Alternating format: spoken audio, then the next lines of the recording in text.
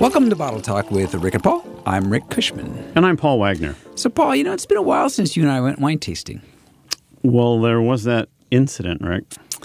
Oh, right. Why did we have that goat with us anyway? I don't remember, but I know it was your idea. He did have a pretty good palate. I think I remember that. Okay, well, that's all right.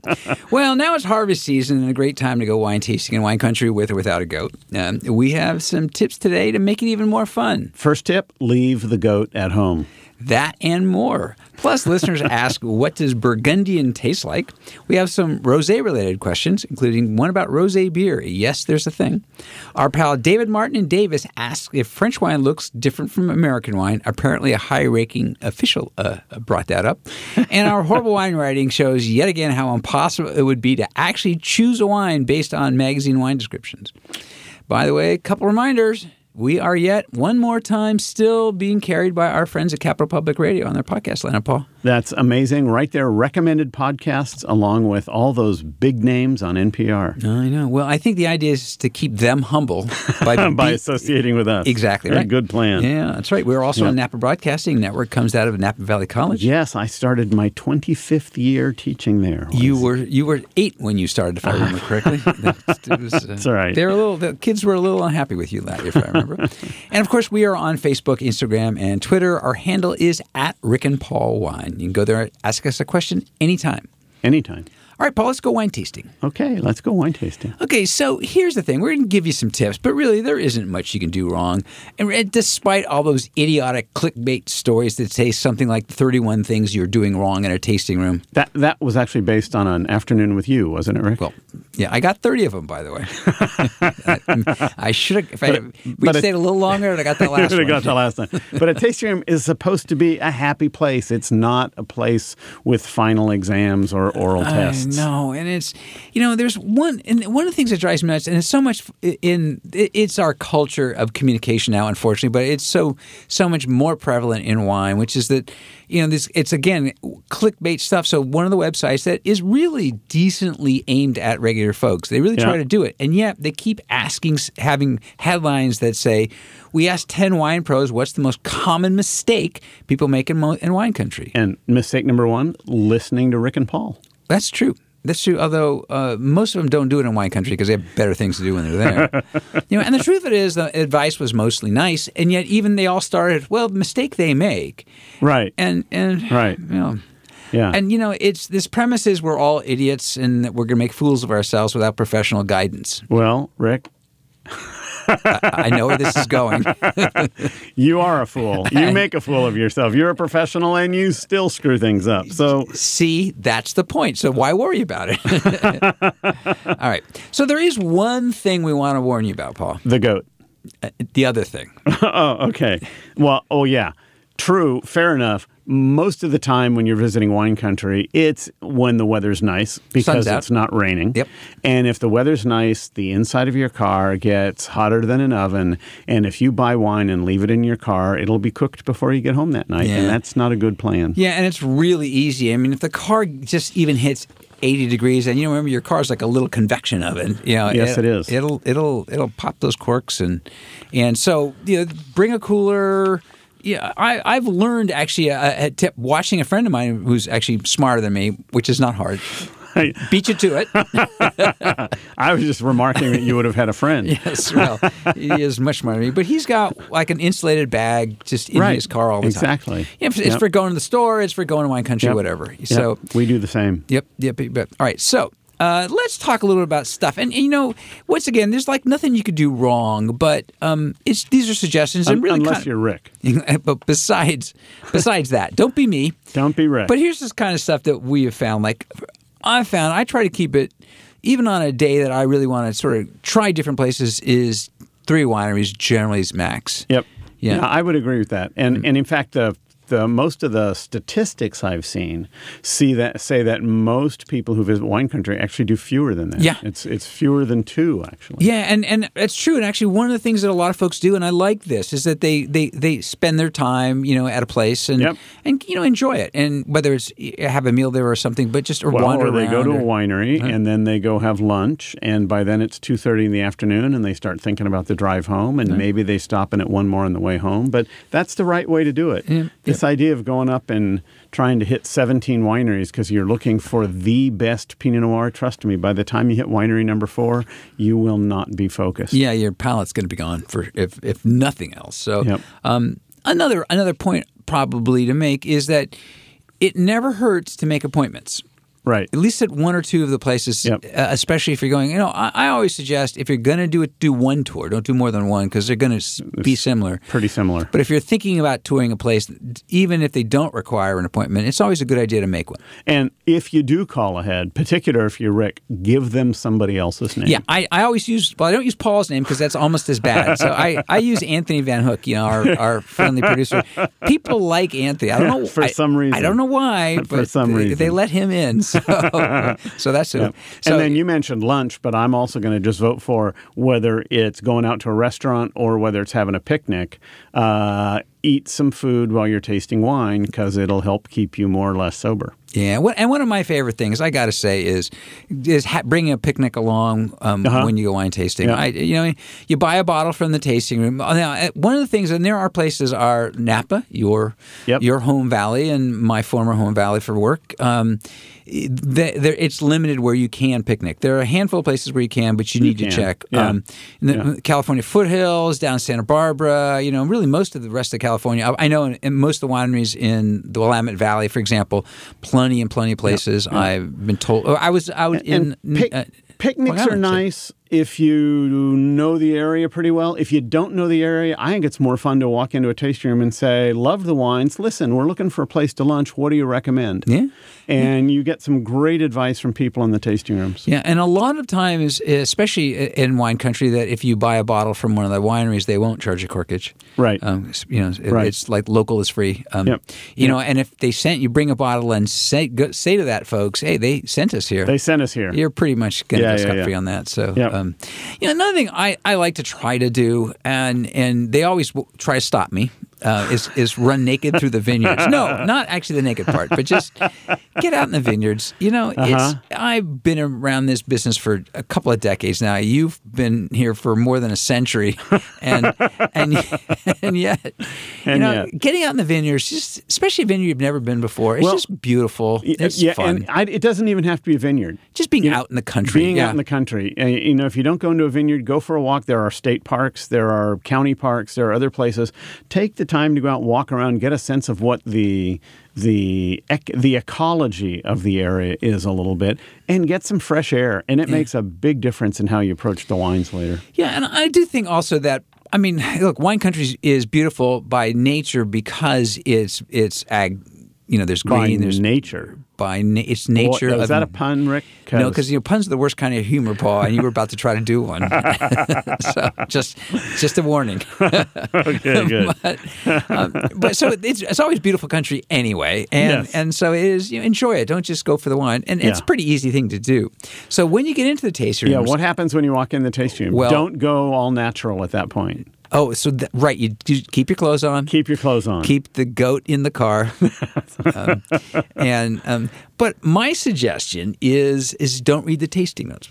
Okay. And we've actually, there's lots of reasons, but we have seen studies. Our friends at Cornell University have done this study over and over again. Yeah, where having tasting notes in the tasting room versus not at the same wineries, and across the board in size and style, hurt sales. Hurt sales. It turns people away. Yeah. So don't even bother. And go in and you know what I like? Just ask them. Go in and say, tell me the story of your winery.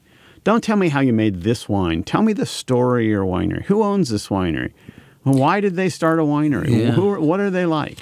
Yeah, and if they might tell you, because you almost, there's a lot of nice people working in tasting rooms, but they're going to start by saying, start to pour you, and we've all, if you've been tasting more than once, you've seen this position.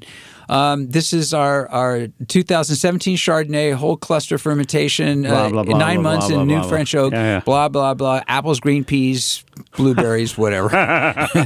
Blueberries are not common in Chardonnay. Stone but- roses. Yeah, stone roses. Minerality. Exactly. And so if you can sort of cut them off very nicely and say, you know what, just tell me about, like you said, what's the history of where were these grapes coming from? Or, describe the vineyard to me. And Right. they'll get all misty-eyed on you in a nice way, too. Yeah. Yep. And then when you're tasting it, really, I think that there's really only one question. The first question is, do you like it? Right.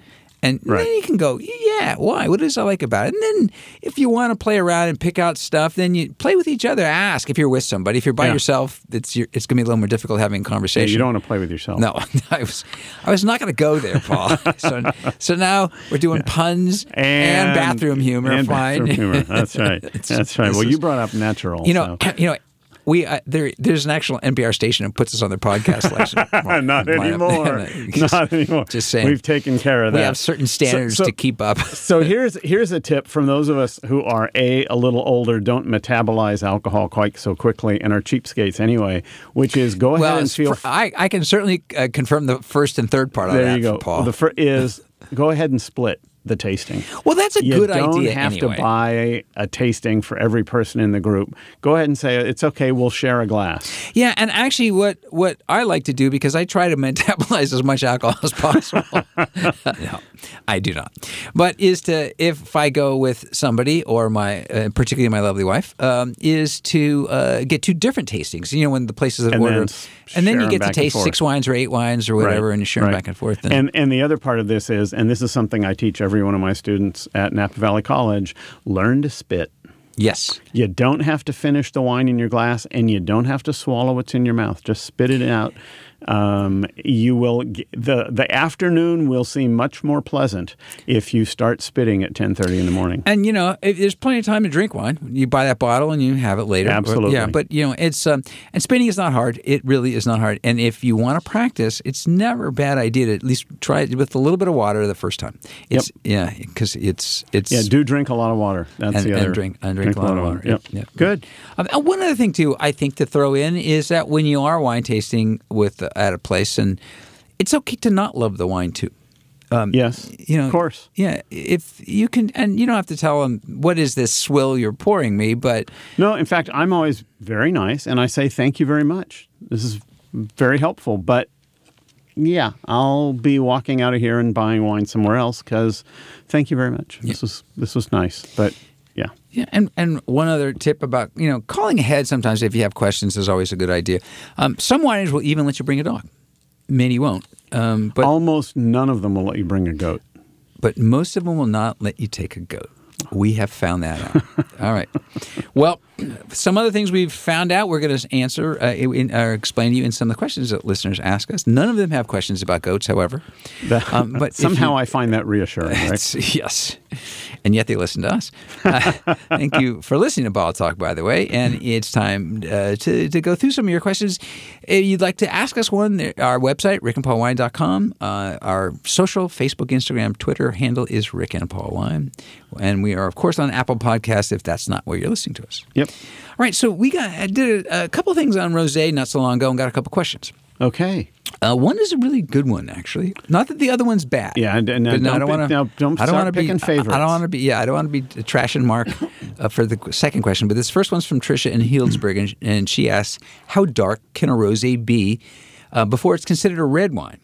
Is there a rule or a limit of some kind?" And she says, "Well, I'm asking, is there a color of whites and rosés? Is there a dividing line where a little bit of pink would still be a white wine?" And the answer to the question is no. Nope. No. Rosé is in the eye of the maker. Whoever makes it can decide I'm going to call this rosé, or I can, if it's a little darker, I can call it rosé. And if it's really dark, I can call it red wine. And if it's very pale, usually they don't call, if they're making a white wine from red grapes, they usually don't call it white. They may call it rosé, or they may call it blanc de noir, which is just French for white from black grapes. Yeah. Although, somewhat ironically, the very first white Zinfandels in California were stone white. Yeah. They were completely filtered. Yep. And that's a story for another time, but it's a good story. Yeah. And that is actually those rosés, white Merlot, white Cabernet, Right. white Zinfandel, are all in fact not white. They're all pink. Yeah, although you can find white Merlot in bottled. There are a handful of places that do that, and so but you can always count on some of the really awful wine writers to tell you about the 7 different colors the wine is. Anyway, it's a light straw salmon with the viscosity on the. Never mind. Pale pink salmon straw. Yeah. This one is from Mark in Truckee. He says, I saw some story about rosé beer. Really? Any good? Well, Rick, you're a big fan of rosé beer. I can say yes to the really. I don't know that they're any good. There's also, by the way, rosé vodka and energy drinks and ice cream and you name it. Well, to be fair, one of the things that's happened in the last 10 years, really, has been an absolute explosion of creativity when it comes to what commercial producers put in the bottle. Yeah. So you had beer, you had wine, you had spirits, and now you've got all sorts of people blending all sorts of things together. Well, and particularly in the craft beer world, there's all kinds of stuff going on there. And spirits. Yeah, and spirits too. You know? Yeah, but in beer, and there's all kinds of rosé beers actually. There are some that would be considered classic because they're a year old, which is what they did is they blend rosé wine and beer. Another is to do the fermentation with some grapes as part of the fermentation. It can only be, I had to look this up, 49% of the fermentable, whatever that exactly means. It can be non-grain. So or it's not beer. Or it's not then beer. It would be beer-flavored rosé. Yes. Instead of rosé. Yeah, so it couldn't be wine because then it would be, never mind, Yeah. you'd go down the road. But so the answer is yes, and they taste all kinds of different ways depending how they make it. Some of them put in rosé flavoring, some of them brew it together, some of them. Yeah. So they are across the board. I say go for it. Send us a note. Tell us what you think. Better you than me. Exactly. Okay. Exactly. That's it for questions for now. We will have more in just a bit. But, this is the good part of the show, Paul. Good. Coming up next, we have some really horrible wine writing. Yep. Yeah, we do. And these are not about beer. These are about wine. Yep. And these are actually, this is the great example why Paul and I are always so exasperated, besides the fact we hang out with each other, which is that they all sound the same. So But this Rick, is... you said you liked hanging out with me. Yes, well... because you make me feel young and smart and good looking. Good to know. Yes. Good to know. So the kick here, this was from Cabernets for Grilling with a suggestion that you could, quote, grab one of these no-fuss cabs. Right. And here's the problem. A magazine is writing descriptions of 5, 10, 15, 20 different wines, all of the same, more or less, varietal makeup and style. And now they've got 20 different descriptions of what is basically the same wine. And boy, is that tough to read. Right.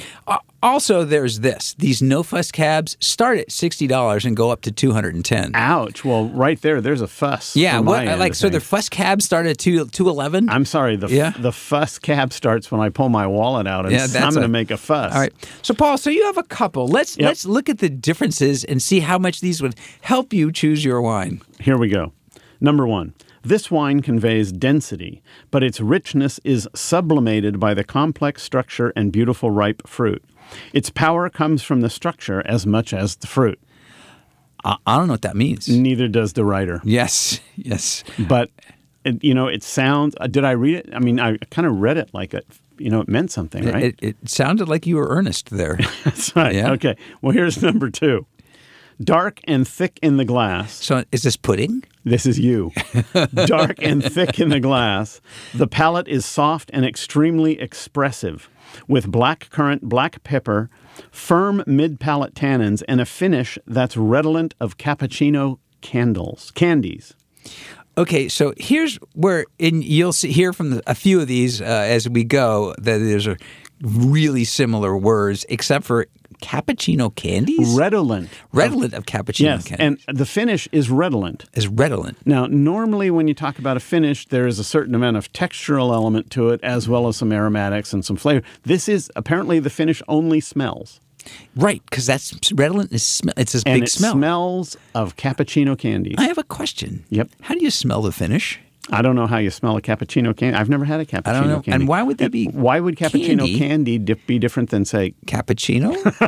I'm just guessing. Okay. Here's right. number 3. We're Okay. on a roll. This is a beautiful wine at this price point, which is $89. So it dang well better be beautiful. Yeah, it better be beautiful at $89. This is a beautiful wine at this price point. It will stay with you long after it's gone. Yeah, so is your money. Yeah, sounds like Rick. Opening in cedar, clove, and blackberry, it follows with a dusting of toasted oak before it offers a lingering thread of mineral in the form of crushed rock, violet, red and black currant, structured as it goes. That's another one that's gibberish. Okay, so here's one of the things I think is fascinating. It offers a lingering thread of mineral, okay? That mineral is composed of crushed rock, violet, red and black currant. Only one of those things is mineral. The rest of those are fruits and flowers. So that's not actually a thread of mineral. It's a thread of mineral, vegetable, and... Well, maybe the noun... See, you shouldn't have to do this. The noun clause is the thread of mineral in the form of crushed rock and violet, red, and black currant. Red and black. It's okay. So what we've got is a grammar issue. Somebody needs to go back to high school. I want to know what structured as it goes means. Well, I want to know how that he sounds knows. like a loan. I want to know how he knows the rock was crushed. Well, there's that too. It could have just been gently broken, or right. You never know. Maybe it just fell apart on its own. Totally not crushed. Okay, all right, you got some. I got 3. I'm going to read them all at once, and you tell me how different they are. Okay. We've got the aromas draw into the inky glass evoking black currant, blackberry, and exotic spices, including black pepper. Okay, that's funny. That's the black. flavors show depth and hedonism, and the finish seems endless. Here's the next one. Inky in the glass. Sounds familiar.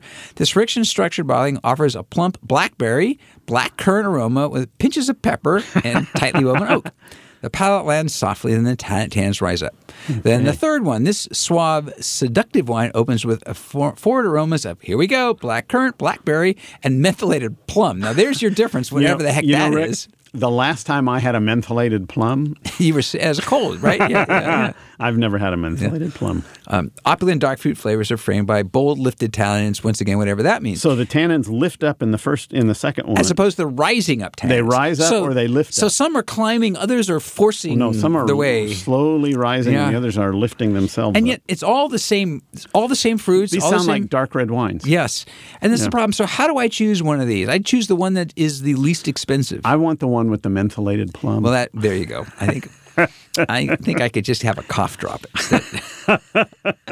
All right. Anyway, there we go. There's our helpful wine magazine reviews for today. All right. So I think we should take a few more questions to be helpful. Good. Somebody needs to be around here, and it's not going to be the wine magazine.